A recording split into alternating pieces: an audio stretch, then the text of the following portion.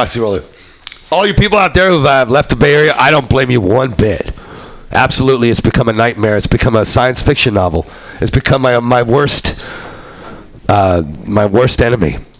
But also, it's, there's still a lot of opportunity. This can become a hotbed for. I really think there could be a renaissance here, an artistic renaissance here, once the douchebags become cool in the San Francisco undertow of what's germinated here for centuries.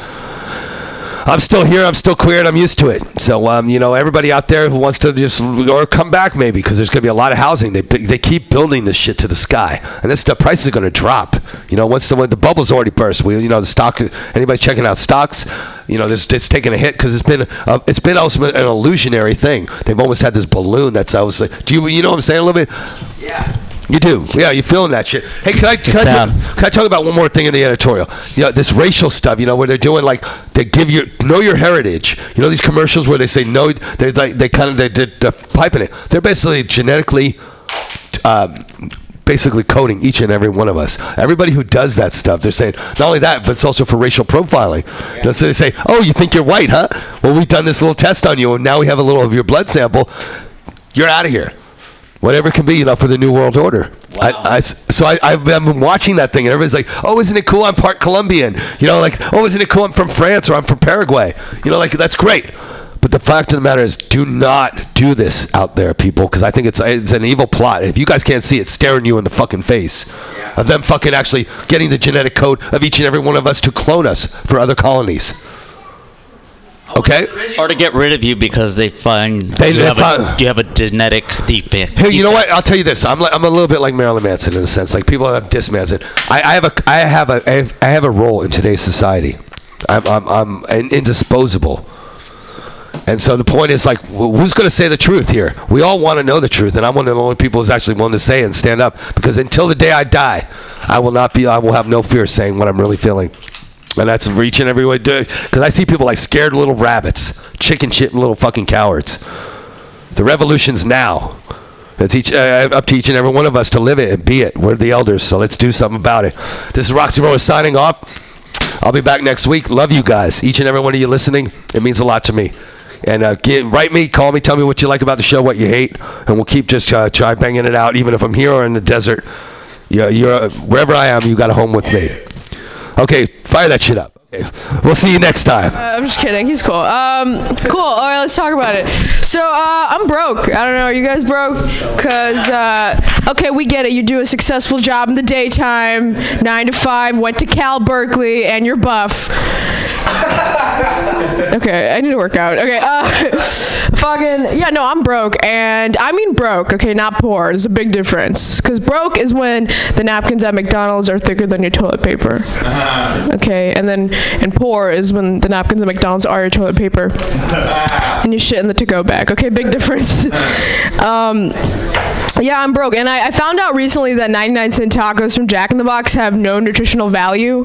They just hold space in your stomach long enough for you to go job hunting. Cardboard with sriracha works just as good. And I live in a very illegal housing situation at the moment in an attic. The family downstairs hasn't noticed yet, so it's chill. And I just I live with a Ted. How high? Ted, you say we were supposed. How high? Ted, you say we were supposed to count to. Sergeant looked at him and said, you better count to 1.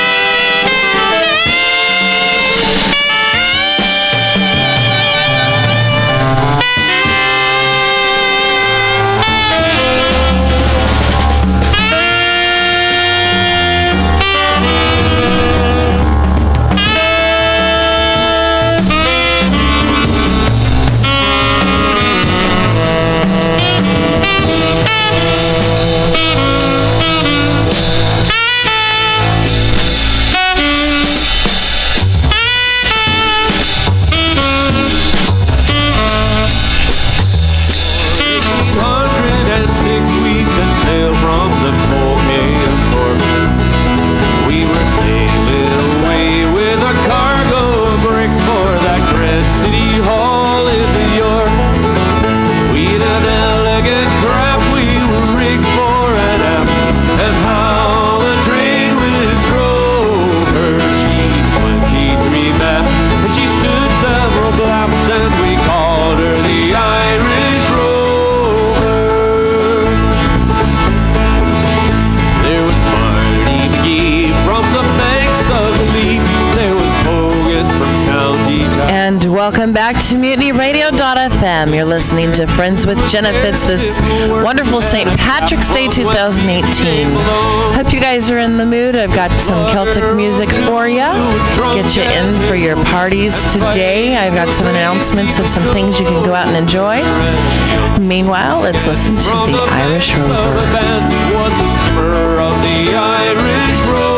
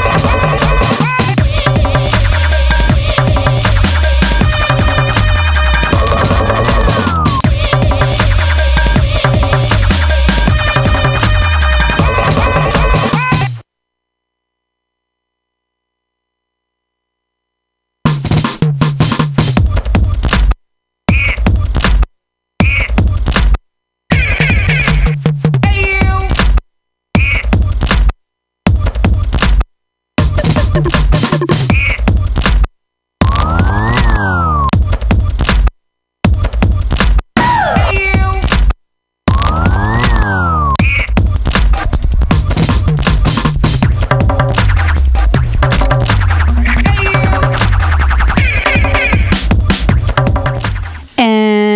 on.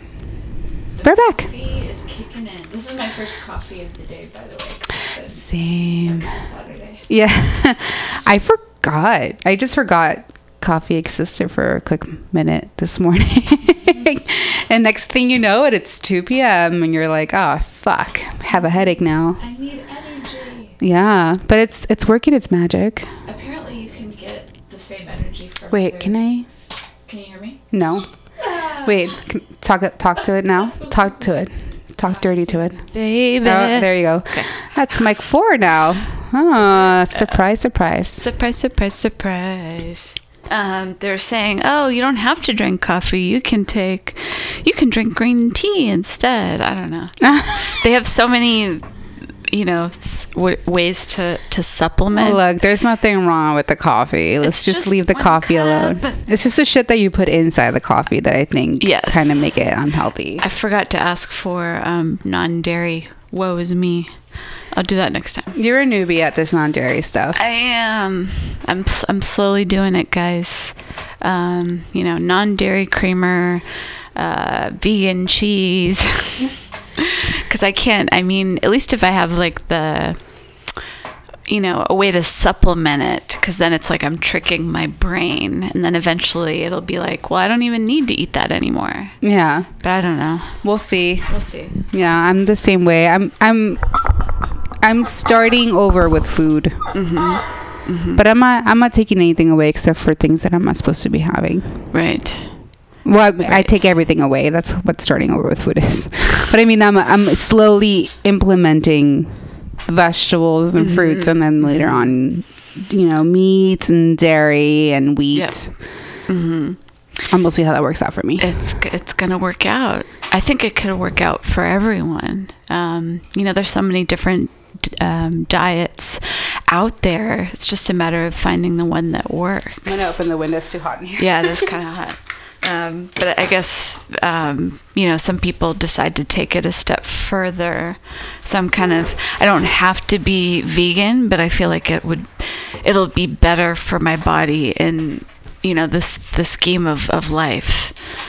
I think I've, overused dairy and meat products. Not so much meat, but mostly dairy, I have to say. It's been kind of a comfort for me. Yeah. Dairy products. Cheese and milk and chocolate. Oh. That's going to be hard because I do love milk chocolate, the taste. Oh, yeah. I don't mind either or. I do like a good mix of dark milk chocolate. Mm-hmm. I mostly like nuts with my chocolate, like anything like Ferrero or almonds. What's the Nutella stuff? The nut. Oh, hazelnut.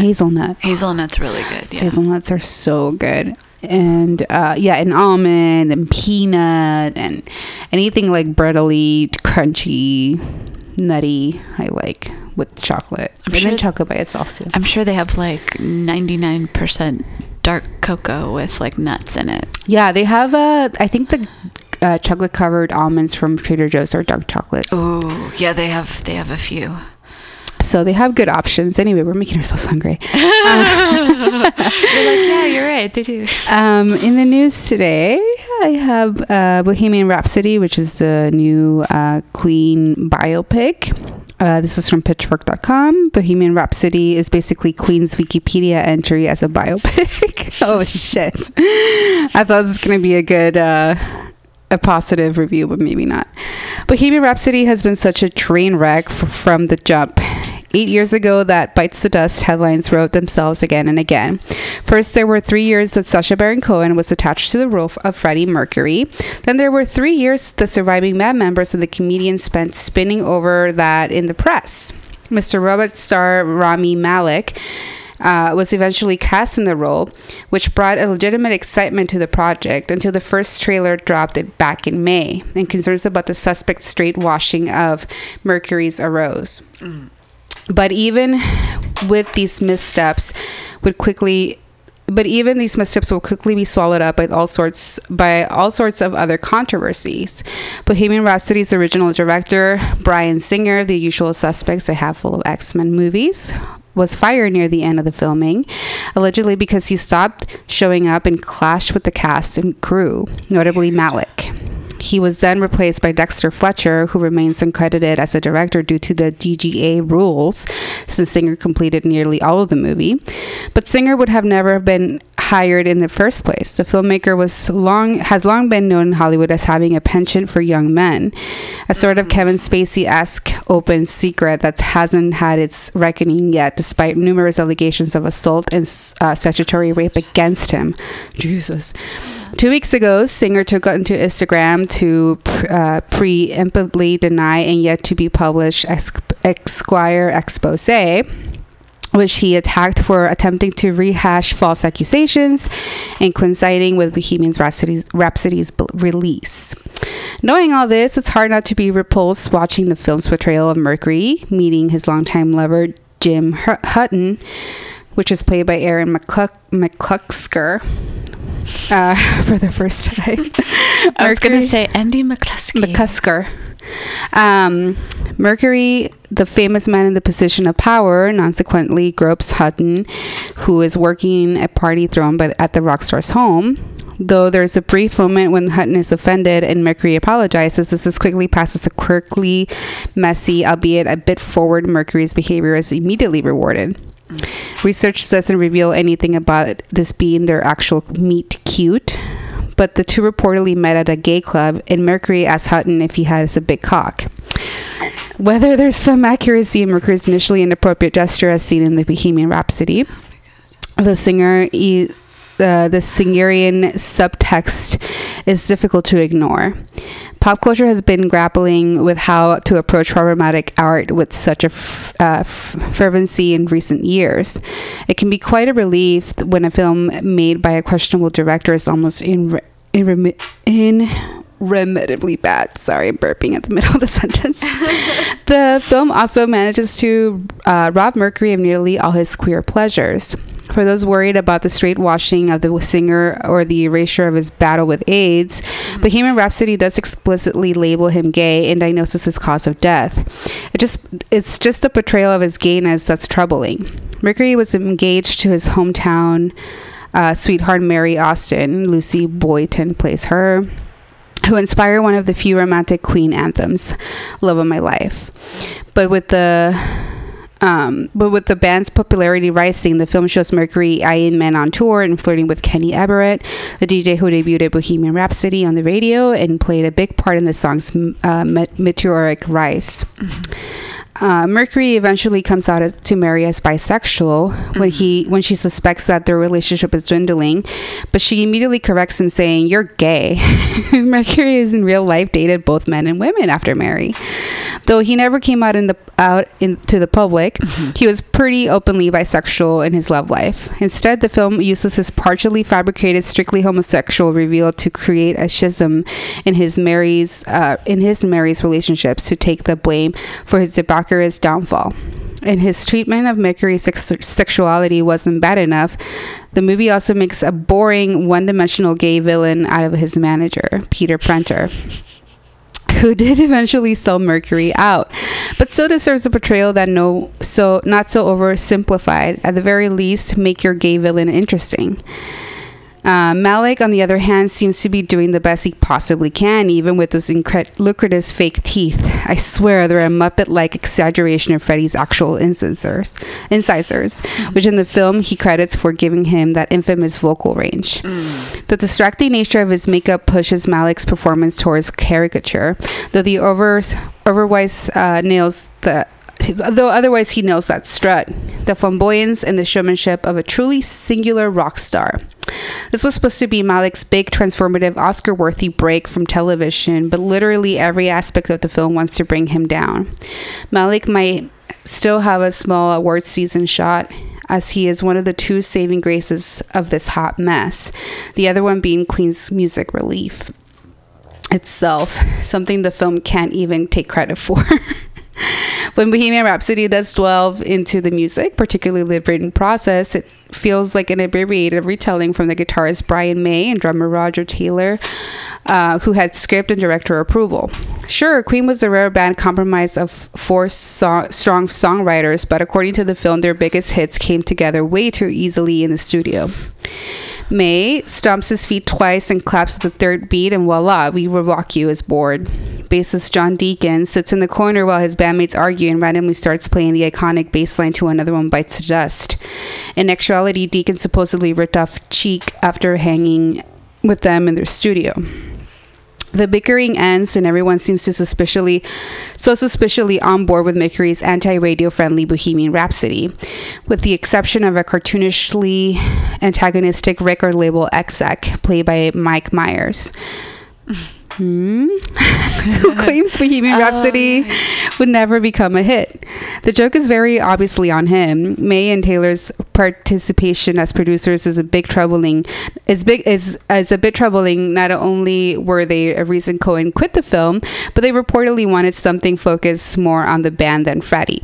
We would end up with a version of Queen story, with the Queen story that casts Mercury as the only diva of the quartet, were the other three really so well behaved and then so patronizing, forgiving when their frontman apologetically crawls back after living out a supposedly friendship ruining gay lifestyle. My God. Even without all the problems attached to the production, Bohemian Rhapsody is not such a film as it is the dramatization of the Wikipedia entry, watered down and over-edited. Events in the film happen in trite succession without going anywhere interesting in the story's peaks and valleys. There's nothing special about the film except maybe there's some masterclass in useless cutting.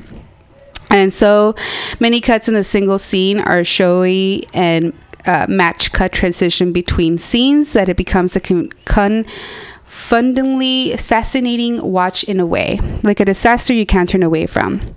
I felt betrayed by my own tears when they were welled up during the final climatic act, Queen's historic Wembley Stadium, set at Live Aid in 1985. But that's strictly because hearing Queen's music moves me. I refuse to give the film, with its cheesy CGI rendering of such an iconic performance, credit for that. If Bohemian Rhapsody could even remotely be considered a tearjerker, these should be tears of remorse over how a stunted vision did Queen, especially Freddie Mercury, did so dirty. It's so true. I watched that footage recently because it popped up on my Facebook, and it's just absolutely incredible. Yeah. So in that way, I can kind of agree. There's no way you can ruin with all of the the technology. Yeah. You can't recreate something that was that organic. Yeah. Something that was that real. I don't know. I mean, I guess you can, but unfortunately, I guess he had some good things to say in the article towards the end, but he was really bless you. Thank you. He was really ripping it a new one. It's can't you just... I think it's because they've been hyping it up for so long. And in the beginning, Sacha Baron Cohen had everybody had this image, because he's such a good actor. I mean, even though he's known for his comedy, he's a good actor. Yes. And we all just kind of envision him as Freddie, and all of a sudden he was, he backed out, and there was some sort of creative differences, and then there's this new director taking over who's been accused of statutory rape and sexual allegations and stuff like that. So there's a lot of problems. Mm-hmm. This film is full of problematic rhetoric, but I don't know if I was excited to see it after I knew that Sacha Baron Cohen dropped out. Yeah, I was kind of excited when he was still in it, because I remember seeing Borat when that first came out, and then the other films that he was in. When he was in Sweeney Todd, I was so shocked because I'd never seen him in a serious role before, but I was he's kind of owning it right now. Have you seen and then the Ricky Bobby, that was more comedy, but it was funny. What's that one movie? He's really funny. Oh, I forgot the name of the movie, but it's like a French book, and it got adapted as a movie. And there's like a train station. It's like about an orphan in a train station. I forget what it's called, but he's in it.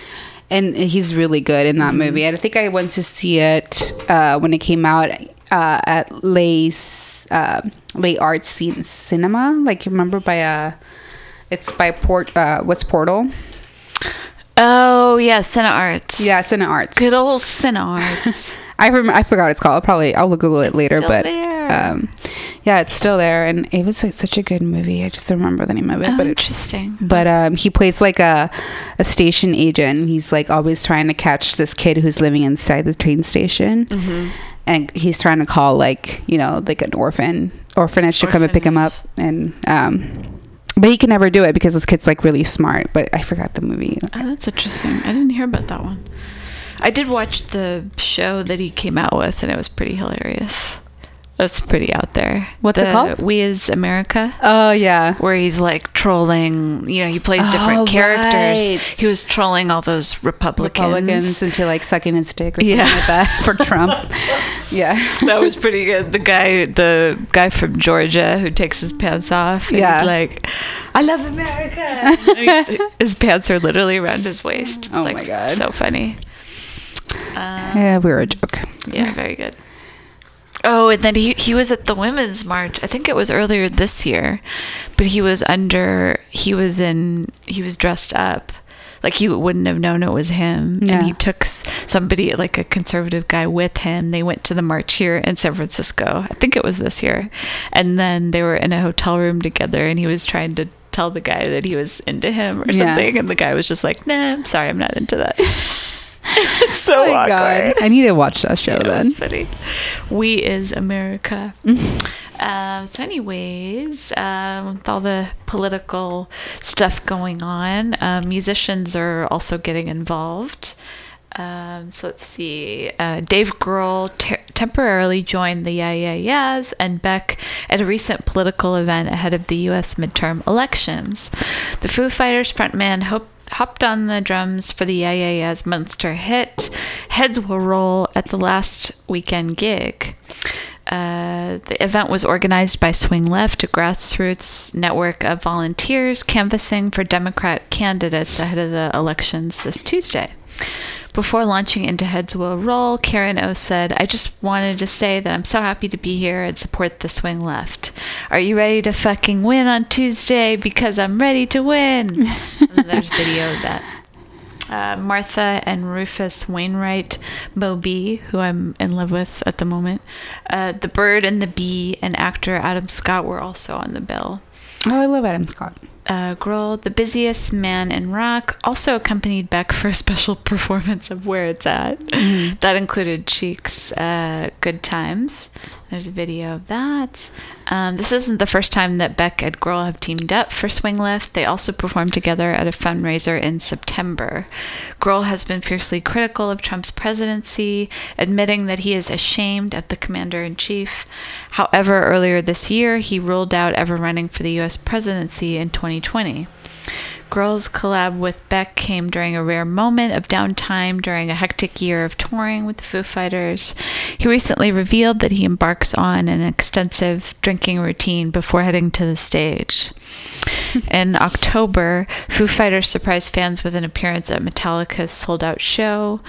Taylor Hawkins and Dave Grohl were filmed backstage by comedian Jim Breuer, I remember him, who opened for Metallica. Grohl also invited a 10-year-old blind child to play his guitar during a Foo Fighters gig in Minnesota. He's always doing the right thing. Well, most of the time, except the drinking. But that's okay. I have some Pearl Jam in the news. Oh, yeah. Mother of late teenager who inspired Pearl Jam's Jeremy speaks out for the first time. A former classmate and witness also revisits the tragic accident and comments on the song. Today, Jeremy remains one of Pearl Jam's most chilling and affecting songs. Based on the real-life suicide of high school student Jeremy Wade Dale, who shot himself in front of his classmates in January 1991. The band's hit single has since haunted radio waves and concert halls and living rooms. Now, nearly 30 years later, both Dell's mother, Wanda Crane, and his former classmate, Brittany King, have commented on the incident. That day... The day that he died did not define his life, Crane tells ABC. He was a son, a brother, a nephew, a cousin, and a grandson. He was a friend. He was talented. She later reflects on his first hearing the news of her son's death. I was in my office at work, she remembers. I didn't believe it, and I was in shock. Not my son. I was not going to pick him up that afternoon at school.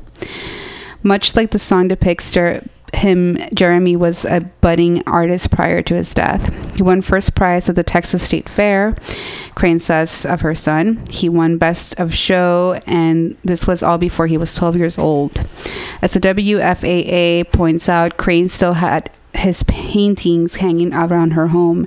One of them, an elephant drawing that won that her son an award at age 7. Oh, wow. King, however, was present in the classroom at the time of the shooting. Shock and fear went into my mind, she remembers. All the students kind of ran into the back of the room and huddled.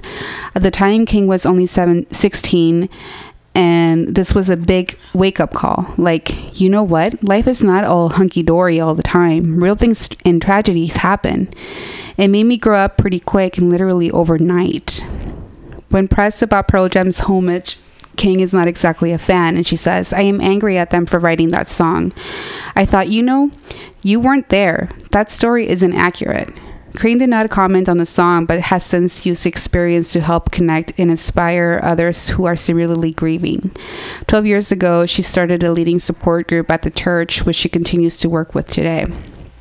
On the topic of today's ensuing school shootings and tragedies, Crane says, I think of the sisters. I think of all that was said and what the opinions will be thought about.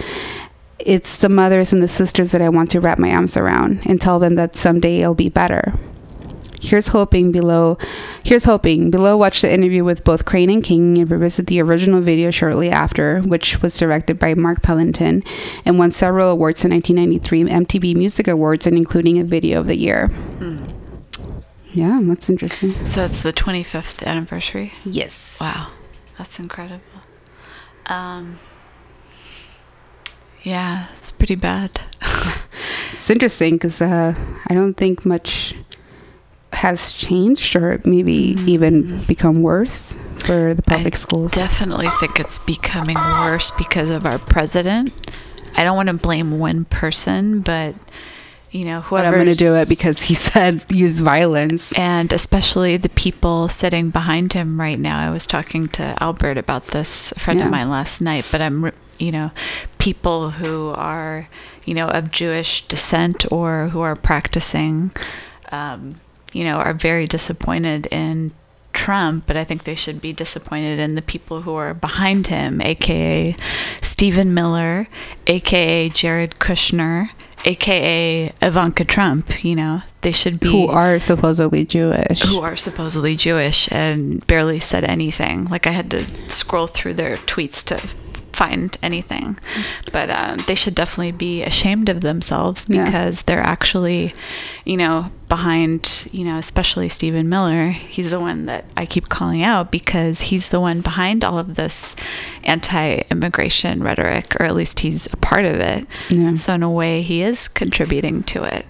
But I do think that it's great that people in his own family have come out, saying actually we would be here if it wasn't for I forgot the name of the program that they were a part of that helped to bring, refugees here, helped to bring his family here.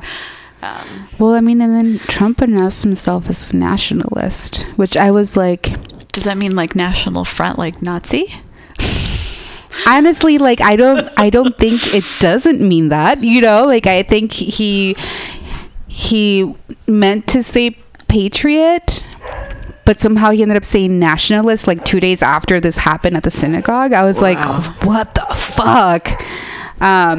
So it's just really hard to wrap my head around what's going on. And, I have close relatives who are big fans of Trump, and they are Republicans, and they're feed off of Fox News, and it's like 24/7.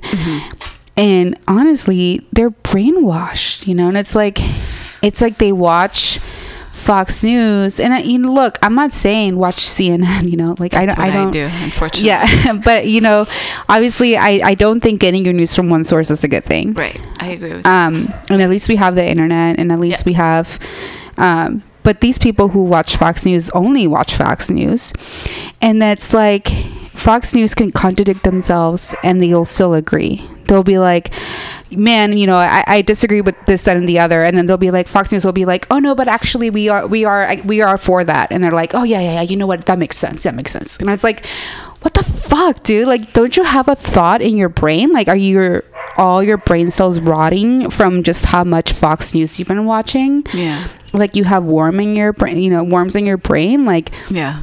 It just doesn't make any fucking sense, and I honestly do think people are being brainwashed I'm not saying like the media in general, by a certain conservative biased media, right? And it's like they're only going to look for biased facts, and so all their facts are going to be correct to them because they're biased. Because they're biased. Yeah.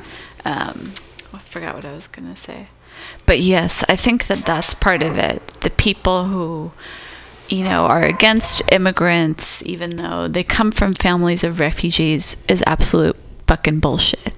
Yeah. So I'm, just wanted to put that out there. But then the other side of it, there's another side of it. I forgot what it is, but I'll think about it later.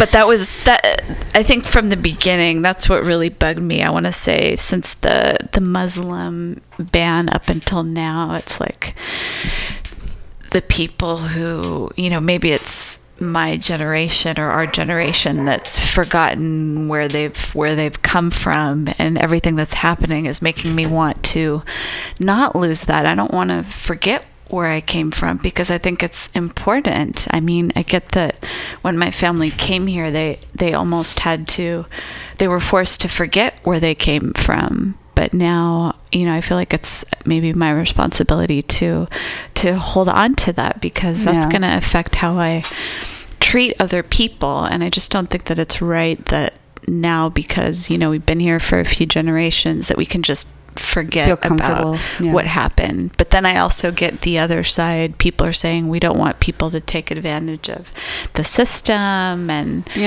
part of being an American is starting from nothing and working your way up, and I get that as well, because nobody had Social Security back then, and access to all the programs that they have now.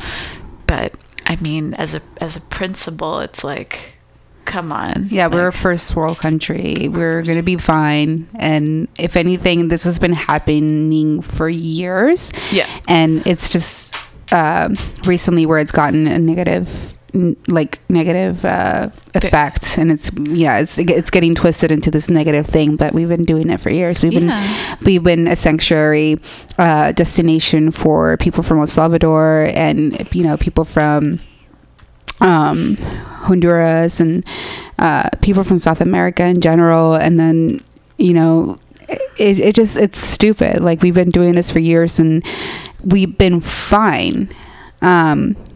These people are trying to look for something so noble. They're trying to look for a job, to actually lift themselves up. They're not trying to steal your jobs, because they're taking jobs that nobody's taking, Yeah, and it's our fault if you just want to sit on your ass and not make the effort to get that job. But at least they're, I feel like they're making an effort. At least it looks that way. Yeah. Maybe I guess what I'm trying to say is I'm giving them the benefit of the doubt until somebody comes at me. Yeah.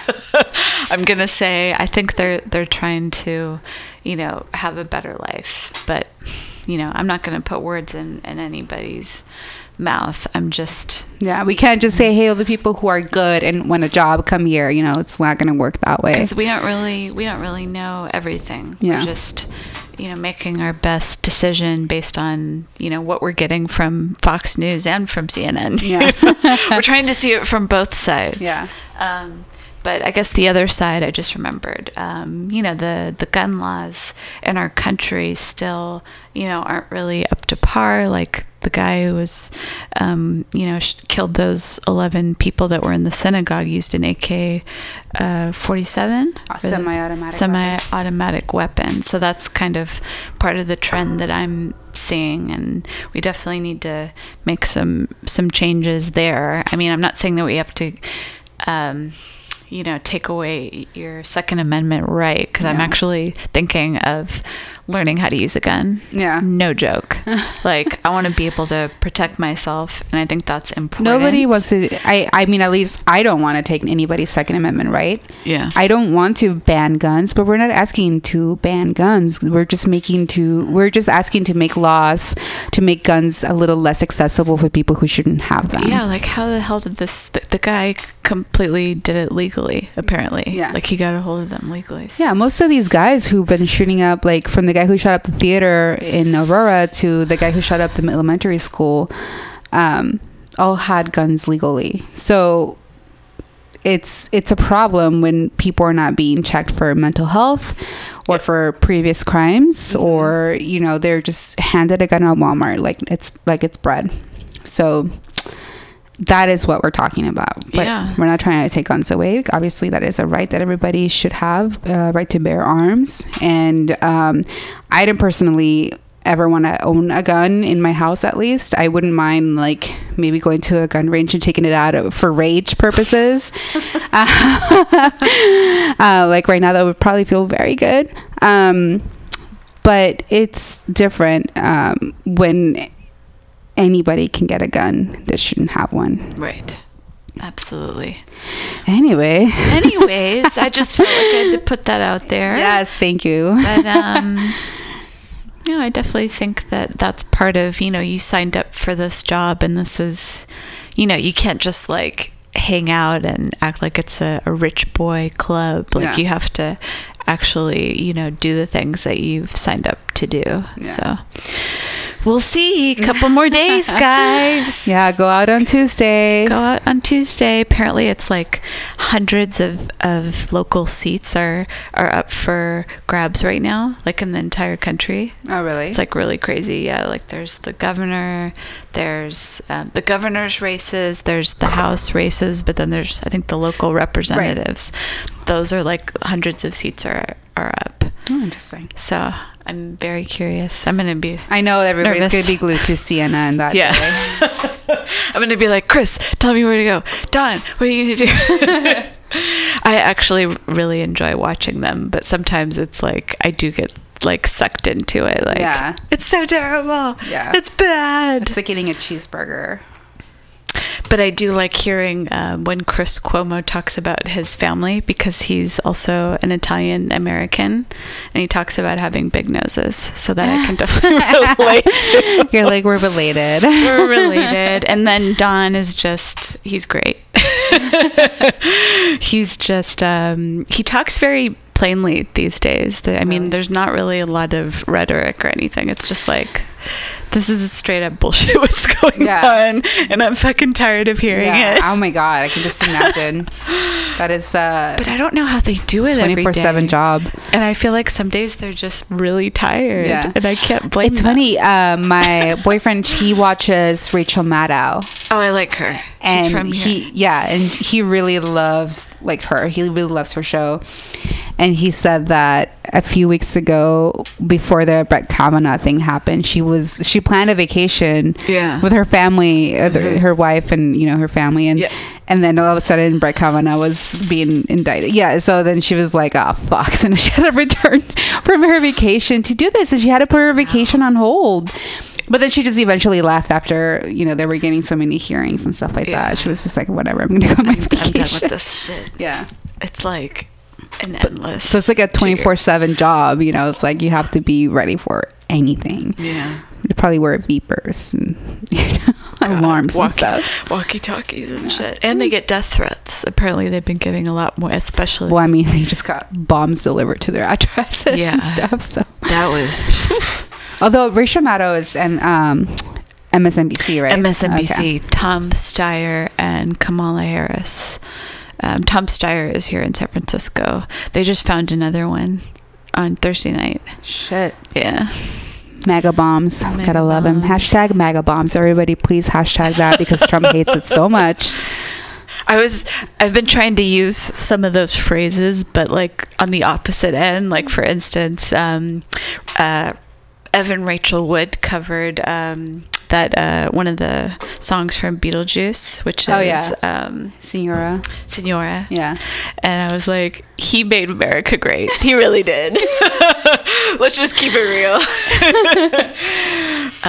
But anyways, yes, I feel like I get like they want to look back and say, oh, things were great. And yes, things were great, but I mean, we've moved on since then. We've moved on from 1968.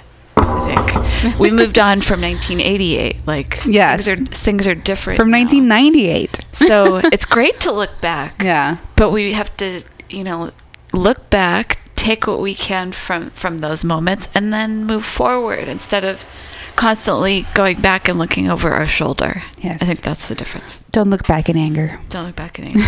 That's what Noel said. Yeah. He should talk. So anyways, I'm going to go ahead and we can get started with the interviews. There's one I did yesterday. But actually this one I did a couple weeks back. This band, I believe, I hope I don't mess this up. I think they're located in San Jose. They're called Get Married. And they were quite nice, actually. So I'll go ahead and play that one first.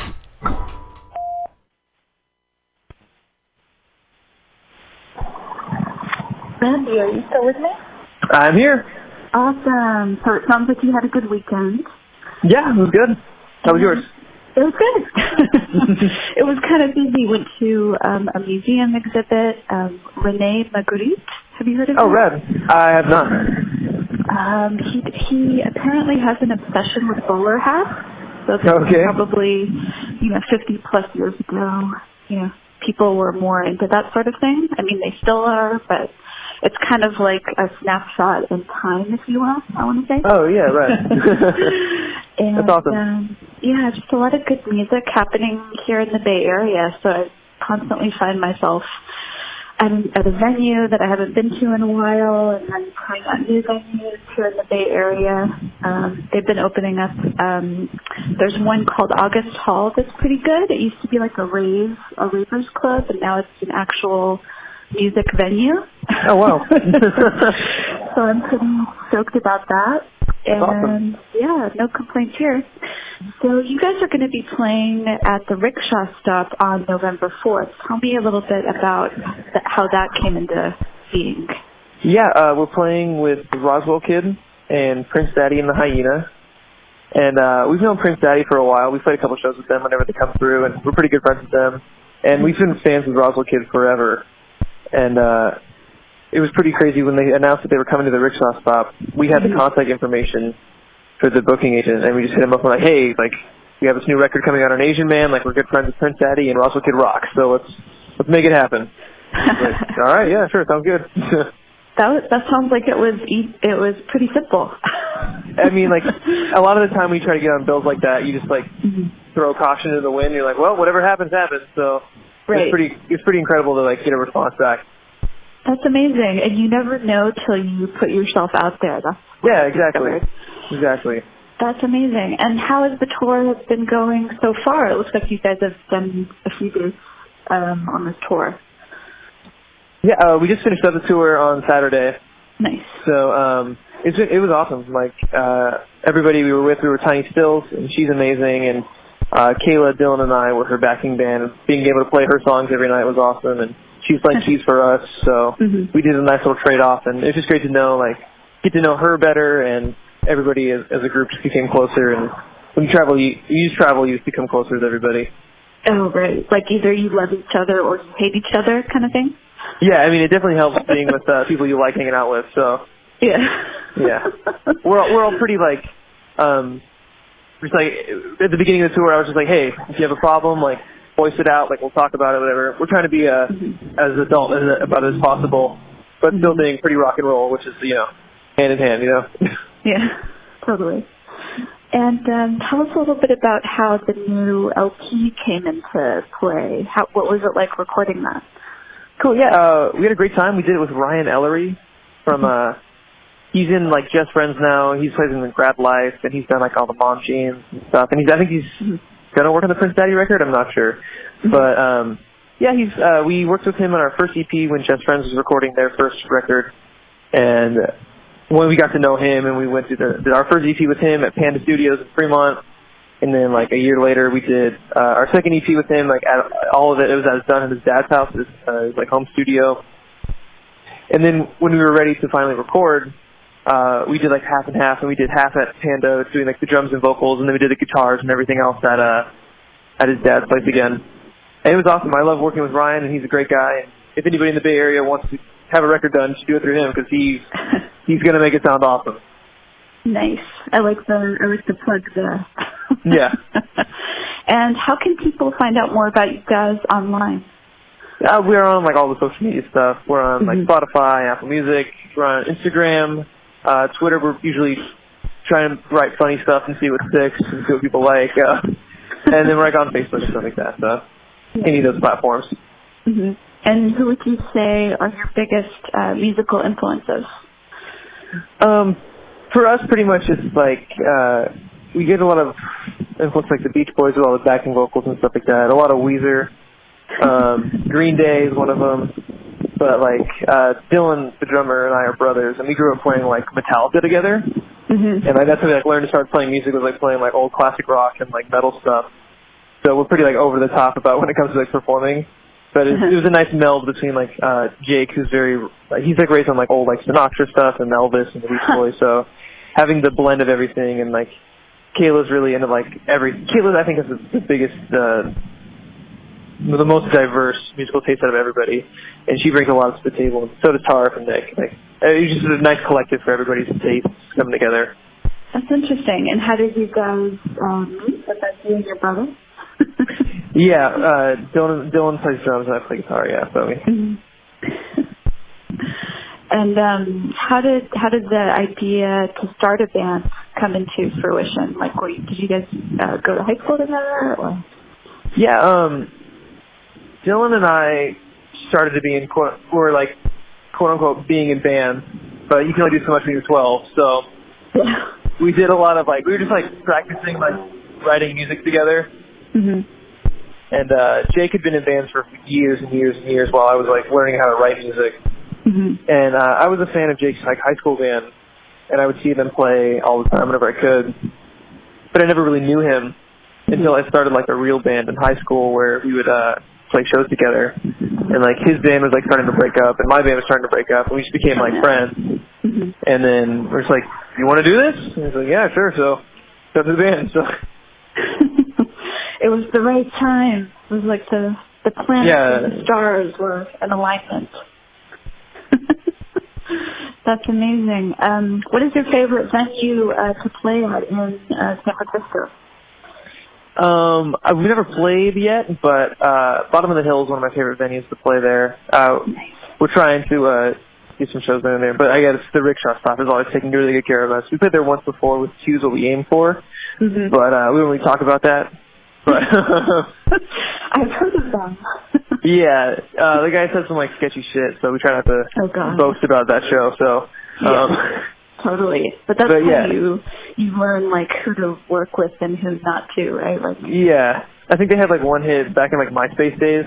Yeah, I think so. But yeah, I mean, when we were there, the staff was always awesome. The sound guy was dope, so I love that place.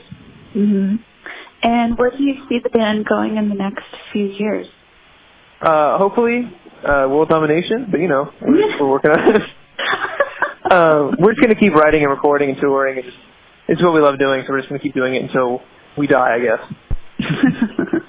Till the end of days. We're trying. Awesome. Well, looking forward to your show on November 4th, is it, at the Rickshaw Stop? Yep, November 4th. Nice. Well, thanks so much for taking the time. No, absolutely. Thank you for having me. And speak to you again soon, I hope. I'll probably see you at the Rickshaw Stop. Yeah. Why not? Sounds good. All right. Have a good one. Yeah, you too. Thank you so much. You're welcome. Okay. Bye-bye. Bye. So if I remember correctly, I think they're playing tonight at the rickshaw stop. That's what I remember. But that was like a couple weeks ago when I talked to them. Sometimes it's like, oh, I did the interview like weeks in advance, and then I'm like, oh yeah. So they're very nice to talk to. And then I also got a chance to talk to Danny from Surfboard, and they're going to be touring with Black Lips and Ice Age. I think we saw Ice Age. I haven't seen them, but I've heard of them a lot. And they're going to be opening for them at the Great American Music Hall. And as you'll hear in the interview, she was going on about how she lived across the street from Great American, and she saw some shit. Yeah. Oh God, that street's always busy.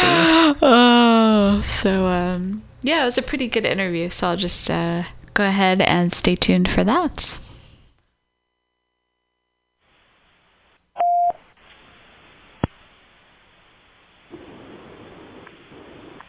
Danny, are you still with me? Yeah. Nice. What's up? So I hear that you're in a van right now. Hopefully it has windows. Yeah. We should open them more to clear the air, but yes. Is it a white van? Yeah, it is. I mean, Halloween just happened, but for me, I feel like Halloween is like an everyday experience. Does that make sense? True. Yeah. Halloween, it just feels like, everyone was freaking out. I was like, oh, this feels like a normal day. Still dressing up crazy. Being at the mood, yeah. That's awesome. So it looks like you just toured with the Growlers. Is that right? Yeah, we just got done the Growlers tour, and now we're on Black Lips and Ice Age tour. Nice. Yeah. That's exciting. And you're going to be playing in San Francisco at the Great American Music Hall on November 9th? Yeah, I'm so excited for that. I used to live across the street. Oh, you did? Yeah, for a while. I lived in Outer Sunset, but then when I moved into the Tenderloin, I lived right across the street.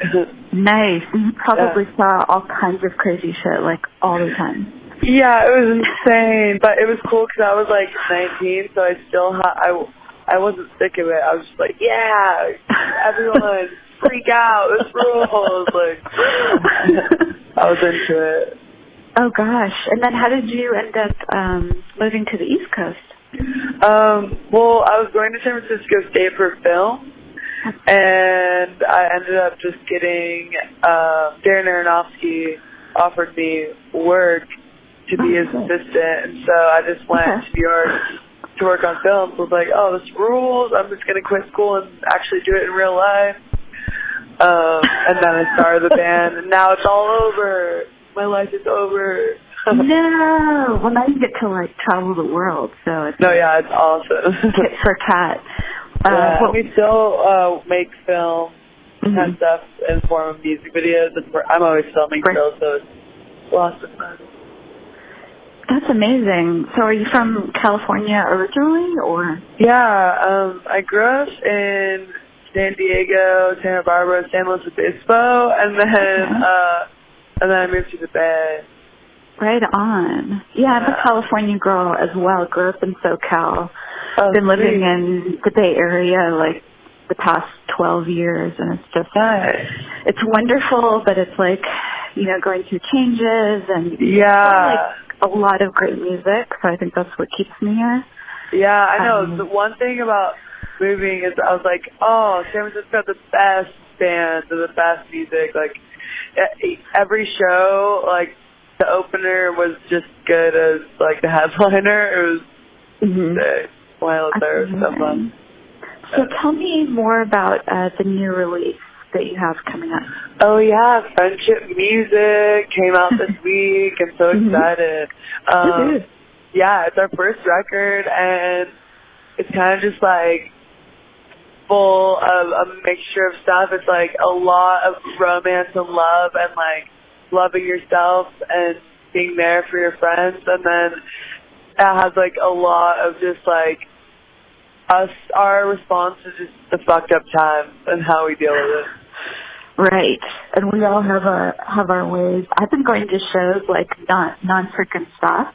Yeah. And that's kind of my way of staying grounded and enjoying my life. I just went to see the B-52s last night. Oh, hell yeah. Oh my gosh, we played with them this last year. They're so awesome. Oh my god. It's like they have the same energy that they had in the beginning. I swear. I know, it's insane. Yeah, even backstage they're like just cracking jokes every second and like howling and laughing. It was so awesome. That's so great. Yeah. And what was it like the last time you played in San Francisco? What is your favorite venue here? It's hard for a favorite venue. We played at the Makeout Room, and that was crazy. It was wild. It was like, oh, wait, I heard that, what's it called? And it's like, oh wait, they call above the Tenderloin a different thing now, something really scary that I forget, like hobnob or no, something, tender knob or something. It's my neighborhood. yeah, they like, do they always call it that? I've never heard that until I feel like, I want to say the past couple of years. I feel like maybe as long as I've been living there, since 2008. Yeah, okay, so the tender knob, what's that? Well, it's slipping my mind, but, not the really main bar. The main bar was like, it's in the alleyway, kind of. Oh, I know what you're talking about. Shit, no, I can't. The Tempest. Yeah. No, no. It's like, it's by the Great American. It's around the corner. Oh, sorry, I'm just like... okay. I'll have to look it up later and I'll let you know. There's so many bars. What's up? Hopefully it's still there. Okay. I forget, sorry. Okay, anyway. No worries. I think it was closing and I'm so bummed, but I can't even remember the name of it. Oh, God. Like something Holloway. I don't know, okay. But yeah, I remember when I was there, I like saw shows at the Depot at San Francisco State. I saw like the OCs and it like blew my mind. And then I would go to like tons of warehouse shows, mainly in like on Market Street. And yeah, and then just wait, I can't even remember the other bars. Some of them might not be there anymore. That's what I'm saying. Yeah. She was like trying like 5 years, so it's starting to like all melt together into like sparkly bubble. But yeah. But there's definitely like there's still a lot of dive bars here, and that tends to be, you know, where I gravitate towards. Yeah. And it's so expensive, some of these places now. But anyway. Yeah, when I lived there. Yeah, when I lived there, it was like right when the techie people were like just starting infiltrating. Like it was still a shock. Like we're like, whoa, why is there a giant line for like this microbrew coffee in the Mission? Like everyone was still like, what the hell is going on? Yeah. And now it's probably like normal that happens. Yeah, unfortunately. Yeah. But yeah, it's like I was kind of like you, like, oh, this is kind of cool. Like I'm living in like this neighborhood where there's homeless people and citizens and students and tourists. Yeah. And it didn't really bug me, but now it's like it's almost like too much now. Yeah. It makes sense. But then also as you get older, it's like the way that you deal with people and the way you feel about certain kinds of people changes too. Does that make sense? Yeah, the thing that just sucks is like you always have to have empathy towards other people, and the thing that sucks is that I heard that there's like a lot of like rich techies moving in who just like start off with no empathy for other humans. And it's like, dude, yeah, it's like beyond everything, if you're different or if people are like wilding out, blowing crack smoke in your face while you're walking on the street, it's like they're still humans and you can't like treat them like trash, basically. But yeah, it's definitely a lot on your heart to like always live in the city, but it also always refreshes me too. Especially when we come back from tour, I'm like, yes, I live somewhere that's alive. That's how like I always feel in SF in New York. Yes, and New York is great as well. I feel like New York is just constant. Like in SF, it's still like, oh, everything's closed by like midnight, but in New York that never happens, right? Yeah, it's like nonstop forever. God, I miss it. Yeah. But anyways, are you looking forward to the tour with the Black Lips and Ice Yeah, Age? we're on like a couple days in. We've been with Black Lips. We're playing Denver tonight. Nice. And then we join up with Ice Age in a show or two. And yeah, Black Lips are our best friends. They're like one of the first people that took us on tour. And it's such family styles. It's amazing. And I'm stoked to hang out with Ice Age too. It should be like a blast. And Friendship Music just came out, so it's a giant party. Woohoo! Yeah. Who would you say are your biggest musical influences? I would say probably like Exene, Hermeg, Gibby Haynes for sure. Patti Smith. I don't know. Basically like Nina Hagen. Any freaks, like just freaks sing themselves. I'm super into, and yeah, it's like what you just like going crazy and following your heart. Yes, that's the only way to go. Yeah, and that's totally what our shows are all about too. Like, it's just about friends coming together and just feeling freedom and being able to release pent up shit and enjoying each other's freakness, you know? Right. And where do you see the band going in the future? Well, I feel like we're just going to do like world tour and hang out with all our friends around the world. And, yeah, so far that's like what we're into right now. We just left for like a 3-month tour. We're going to announce other dates coming up. Yeah, and then we're going to come back and record another album in January and just, yeah, keep bringing everyone together with love. And it's like such gnarly times right now. That's like all I could do. Just to kind of stay grounded and, you know, be great. Yeah, just like realize everyone, just like what I was saying a second ago about people not having empathy for homosexuals. It's like just realizing beyond politics and beyond everything that we're all just humans who our basic function is like, I want to be loved and accepted and be able to survive. And yeah, we just need to all come together on that level way more beyond petty, crazy egos and whatever else. Absolutely. Totally agree, 100%. Yeah. And where can people find you online? Oh, well, you can follow me on Instagram at The Real Support. And mine's Aliens Are Real. Yeah, and then listen to us on Spotify or whatever that you have. Yeah, rock out Friendship Music. It's super. I'm so excited and stoked to be able to share it with everyone. Nice. Yeah. Well, thanks again for making the time today. I'm glad that we linked up. Yeah, sorry I was an hour late. I think they got mixed up because I'm supposed to be on Denver time tonight, but I'm like... Oh, that's why. Yeah. Oh, I get it. No worries. Wait, is Denver Pacific or Central? Or Mountain? I don't know. My brain's like, where am I? Who am I? But, oh yeah, wait.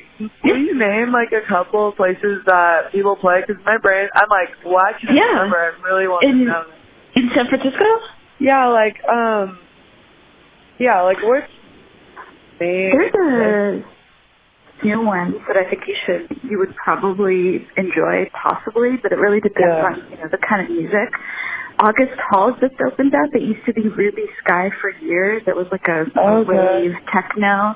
But now it's like actual bands are playing and people are, spending money to go see bands again. So I'm like, sick.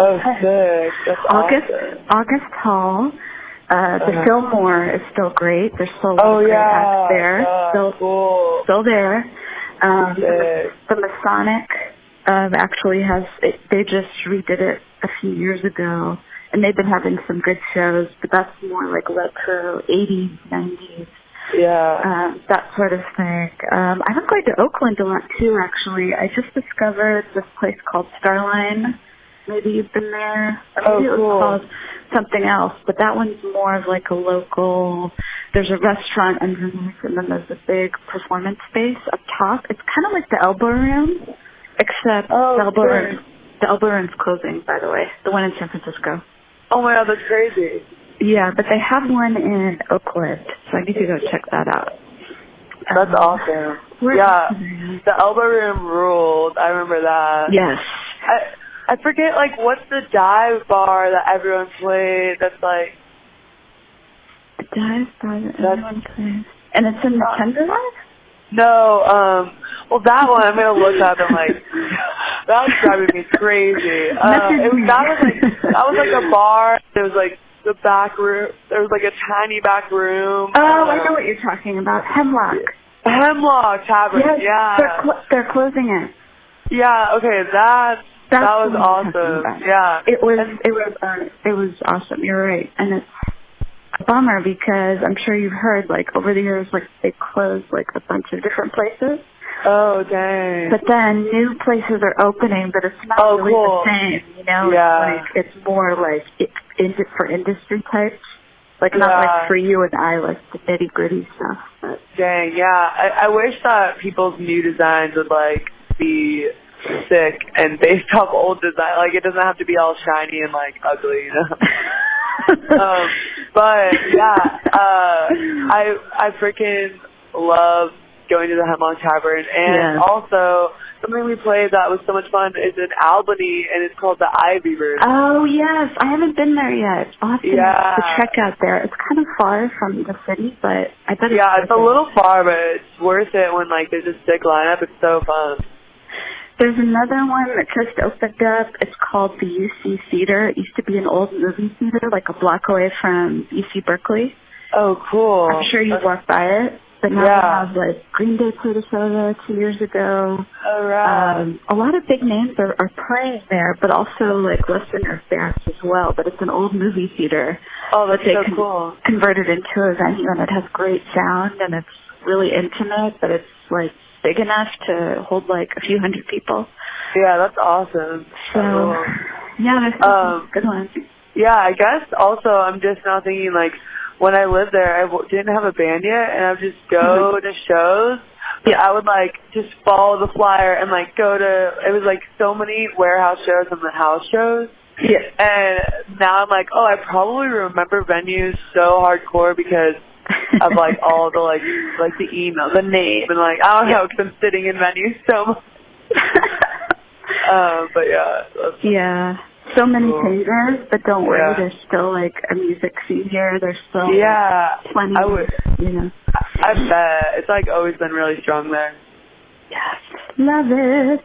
Sweet. Well, thanks for talking to you. Absolutely. Nice to meet you. And we possibly see you next week at the Great American Music Hall. Oh, cool. Yeah, that'd be awesome. Wait, and it's Sounds of the Street or Sounds on the Street? Sounds from the Street. Just from like the Street. Jam. Okay. Wait, can I do one of those cheesy things where it's like... Yeah. Okay, cool. Hey, this is Danny with Surfboard, and you're listening to Sounds from the Street. Ooh. I like that part at the end. Yeah. Ooh, enjoy the music. Well, have a great week, and I'm sure I'll be talking to you. Yeah. Thank you so much. Talk to you soon. Okay. Have a good one. Okay. Bye-bye.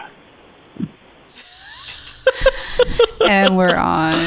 I love Typical Light. It's so light. That's not. Typical Light? It's called Tape-A-Light. Oh. That's the program. Seems to be working. Looks like the Japanese flag in reverse. I think I'm done in Japanese. Wait, no. Is it? It looks like it's Japanese. Like the record button. Yeah. Oh, yeah, you're right. It looks like a nipple. It looks like a nipple. I was gonna say it looks like a olive, but like a white olive. A cherry. A cherry. Good stuff. Well, anyways, those are the 2 interviews I had for this week. We just heard Danny, the lead singer from Surfboard, and they're going to be opening for Black Lips and Ice Age at Great American Music Hall. And then I believe, I could be wrong, but I know that they're playing at the Rickshaw. Get Married is playing at the Rickshaw stop. It's either... I'm pretty sure it's tonight or next week, but go to, you probably want to Google it just to be sure.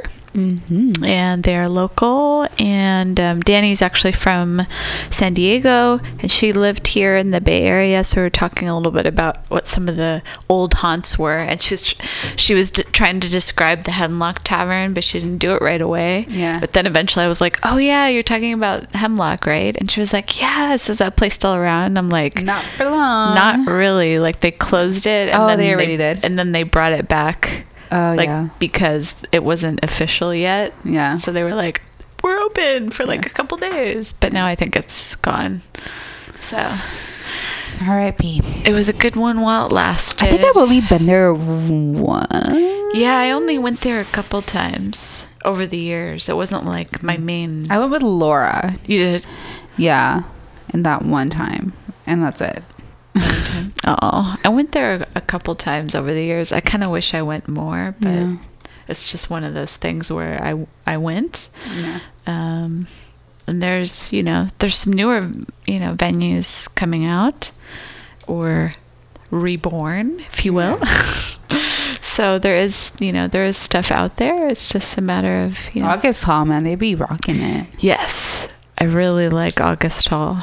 I mean, I like the Fillmore. I think the Fillmore is still my favorite, but I was kind of like shocked at how great August Hall was. I was like, Fillmore, time to step it up. Yeah. But I mean, they're never going to have the same history as the Fillmore. No. No, nobody can. The Fillmore has that going for them. Yeah. So I did have kind of an insane week of going to a bunch of shows this past week, but I think it's my last insane week till next year, so I'm pretty happy about that. You know of. Oh God, I did get tickets to Guided by Voices. Oh, okay. I'm gonna see them Friday night at the Great American, Saturday, excuse me. Saturday night, it's a sold out show. I got on the list for that one, but I went to see Evan Rachel Wood. They're doing.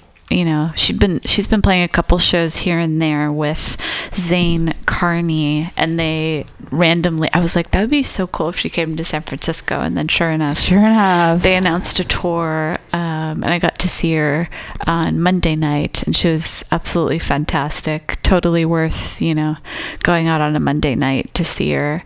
Very talented, beautiful woman.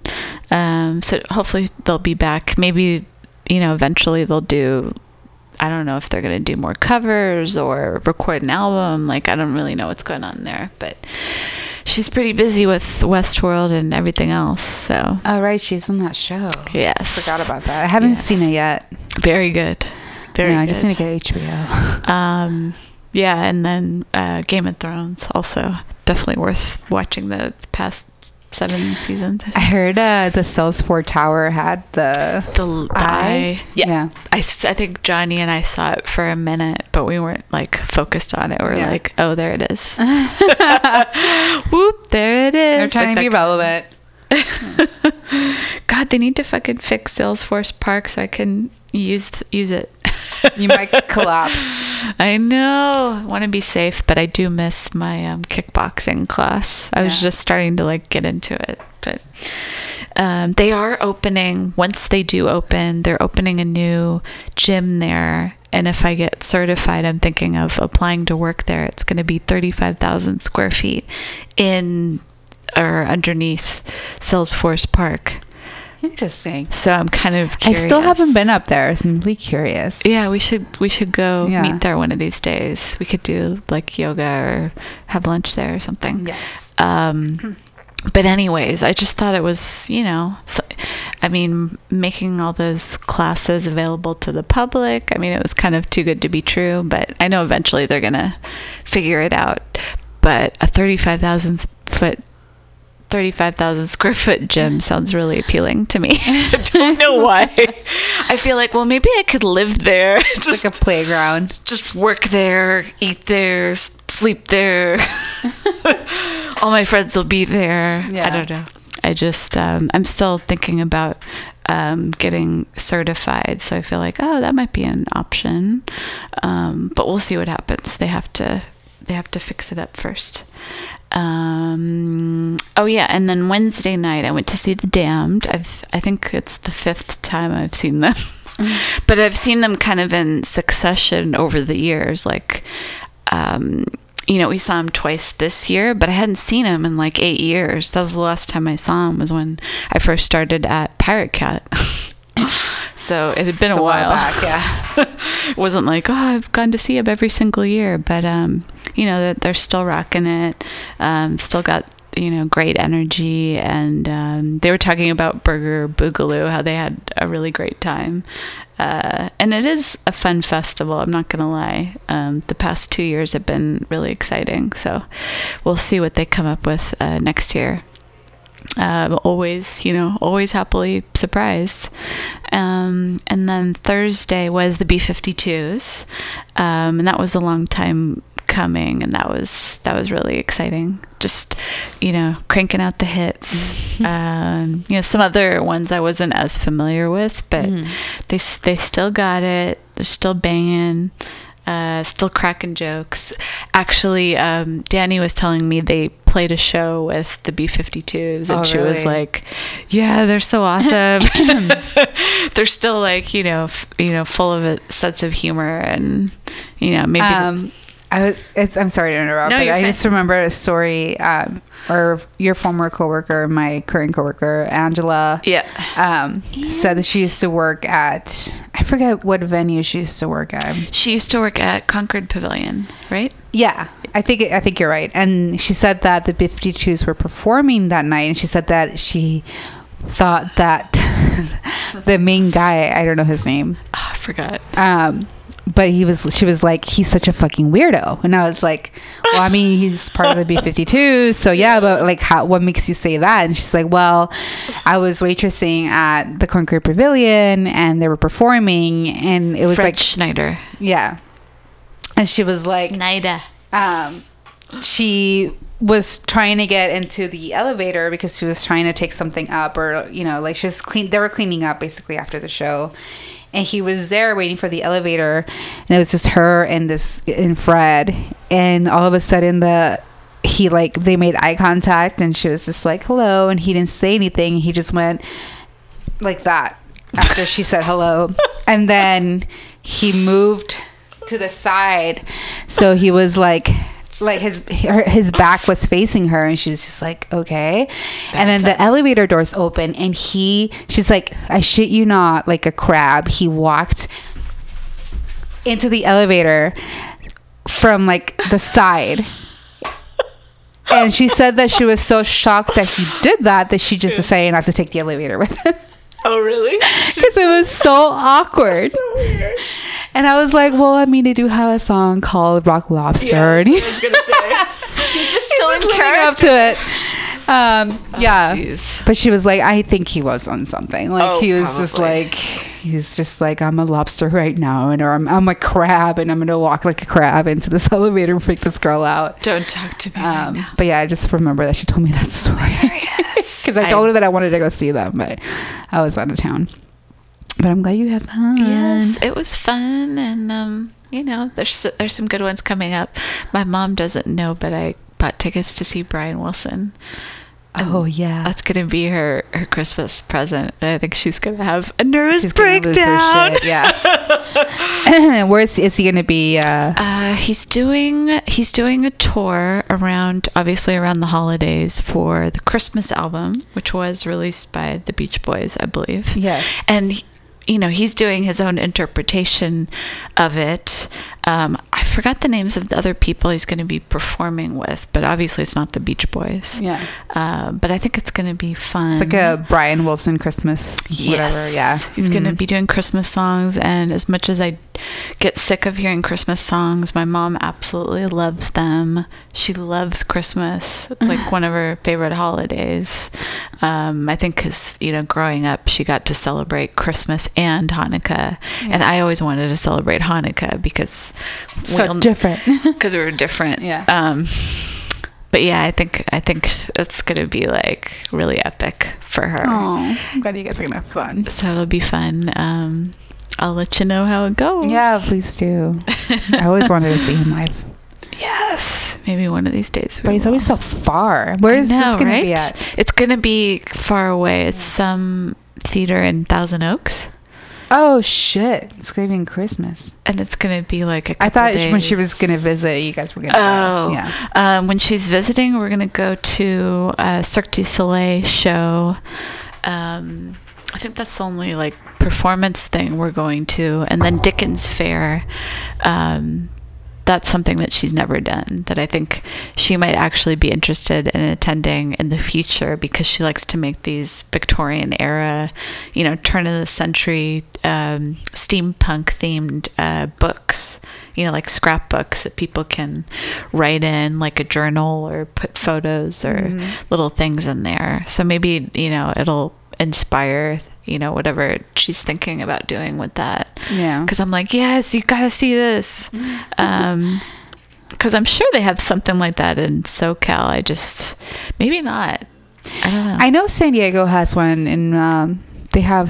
It's called Christmas, or no, it's called something lights. Bah humbug lights. Yeah. I think it is called Christmas Lights, and it's in Balboa Park in San Diego, which is different. It's kind of like RGG Park here.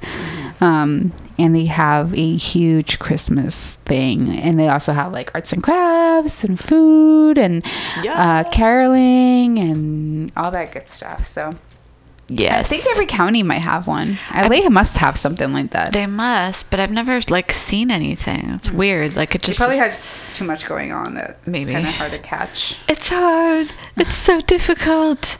But I'm looking forward to it because I think it's been 3 years since I've been.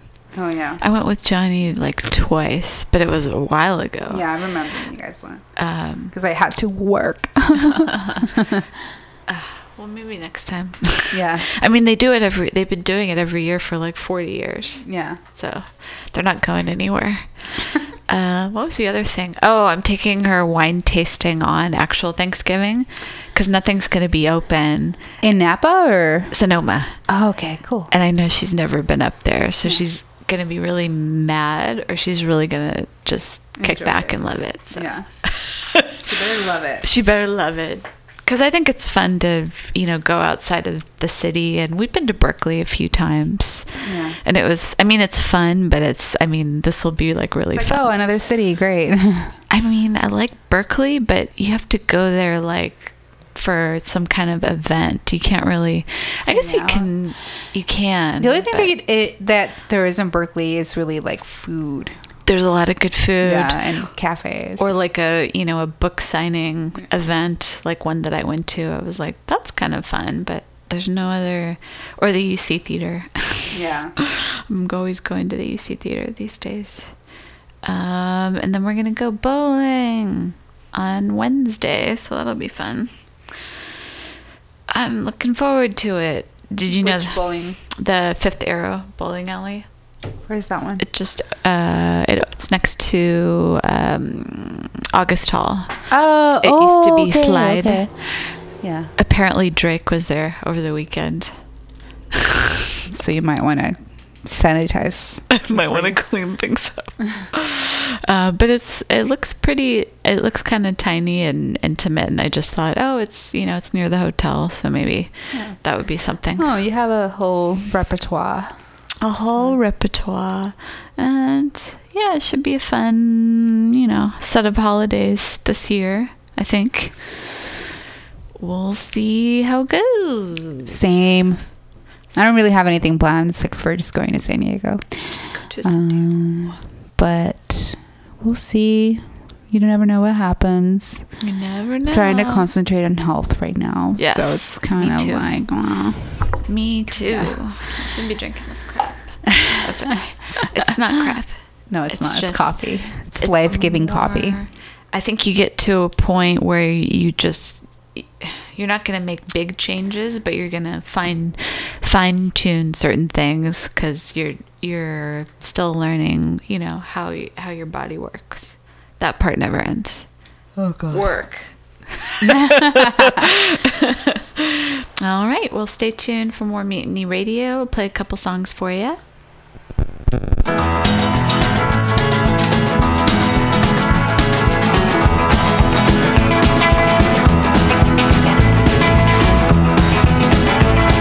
Claudine's back in jail again. Claudine's back in jail again. Claudine's back in jail again. Claudine's back in jail again. Claudine's back in jail again. She only does it at weekends, Claudine. Now old Spider knows for sure that he ain't talking about it anymore. Is it, Claudine?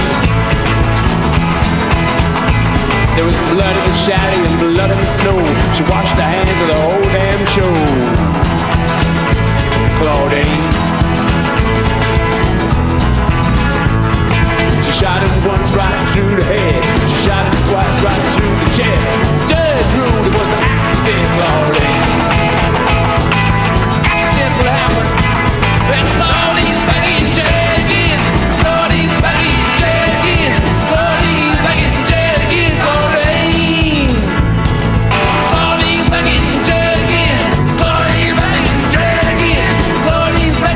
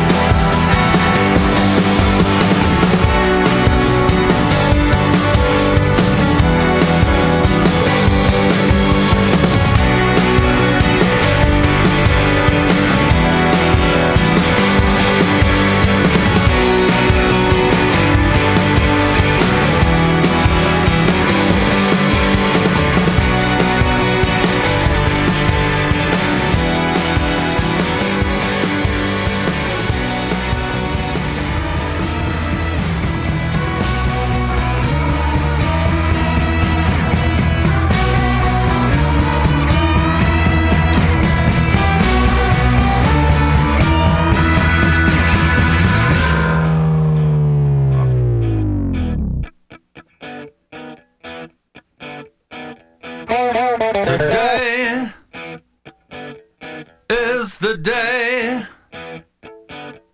the wilderness comes to reclaim everything. Burning bridge lights up the sky. Zip your lip until you've picked a side. You get right up and sit back down. A revolution is one spin round. You get back up and sit right down. A revolution is one spin. All for one, all for naught. Perish, baby.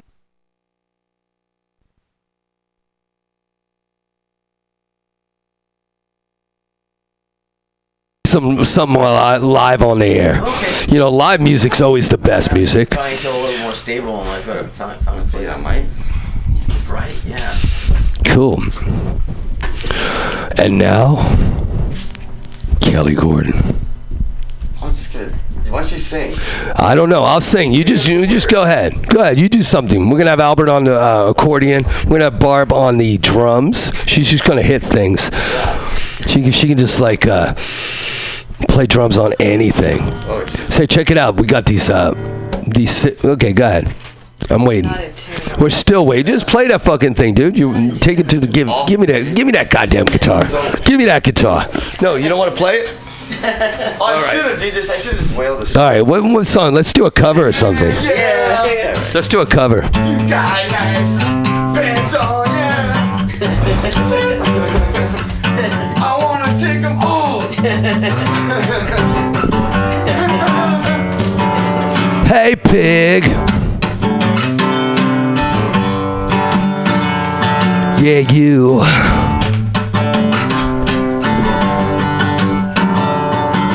Hey, pig, pig, pig, piggy, pig, pig. Gonna do.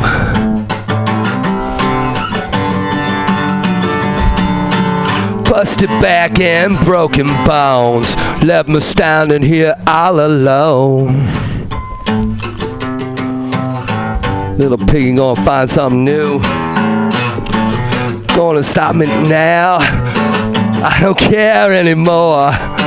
Nothing gonna stop me now.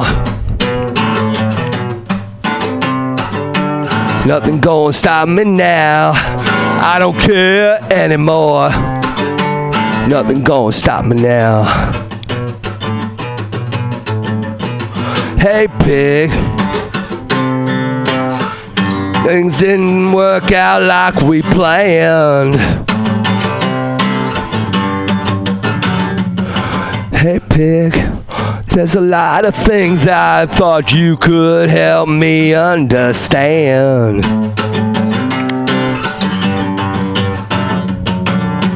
What am I supposed to do?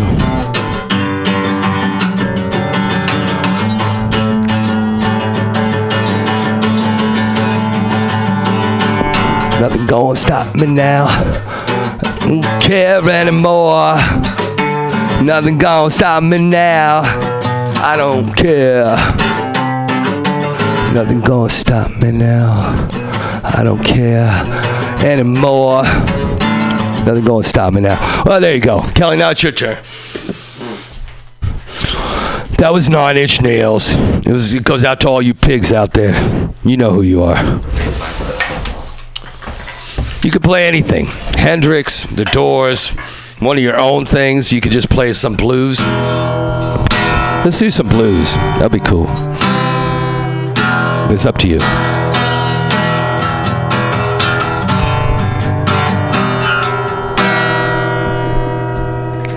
I want you to sing something like real slow. No, that was cool. Let's roll with that. It's so out of tune. No, it's just so in tune. Just roll with it. Try. Just try, baby.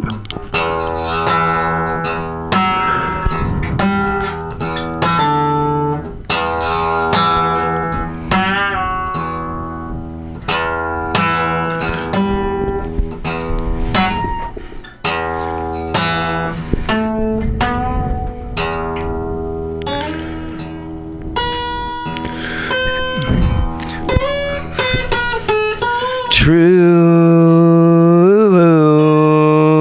Live on.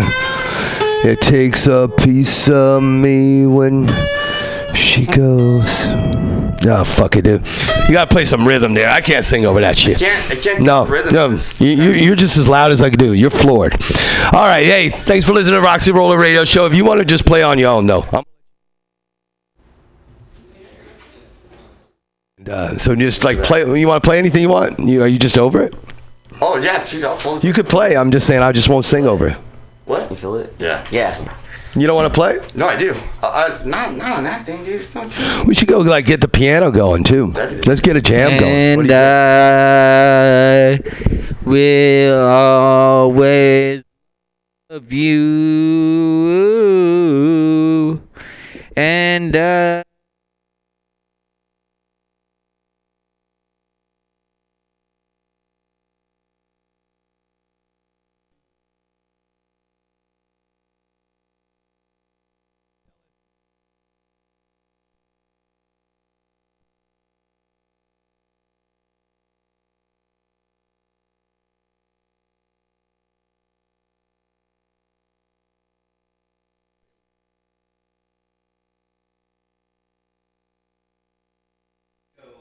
Hey, how's it going? All right, hey.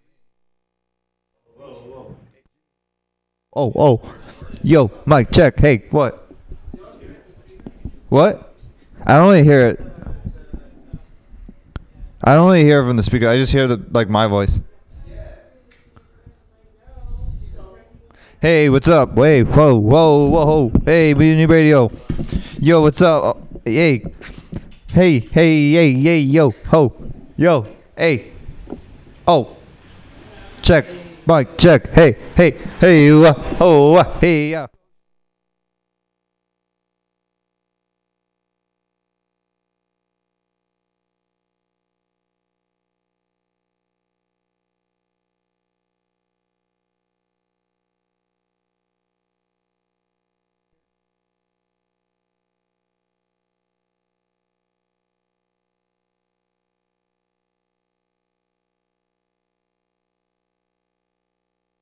Hey, what's up? We're having sound trouble. What's up? Hey, no, you don't. There it goes. Hey, what's up? Hey, what's up? We got sound. Yo, what's up? How's it going?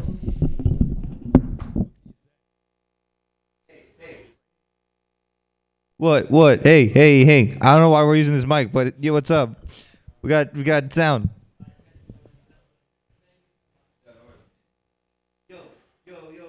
Yo, what's up? Yo, hey, yo, hey, whoa. Alright, cool. Let's do it.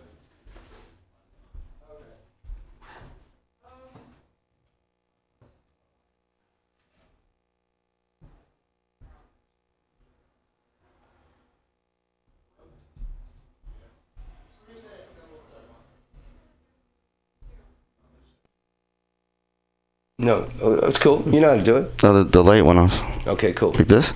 Just do it. No, it's feedback again, That's dude. not it. That's not it. Come on, brother. You want me to? Here, I'll got it. Oh, sorry. My bad. There you go. What'd you do? I did that shit. Well, whatever. You gotta put Good job. 5, right? Is it a 4?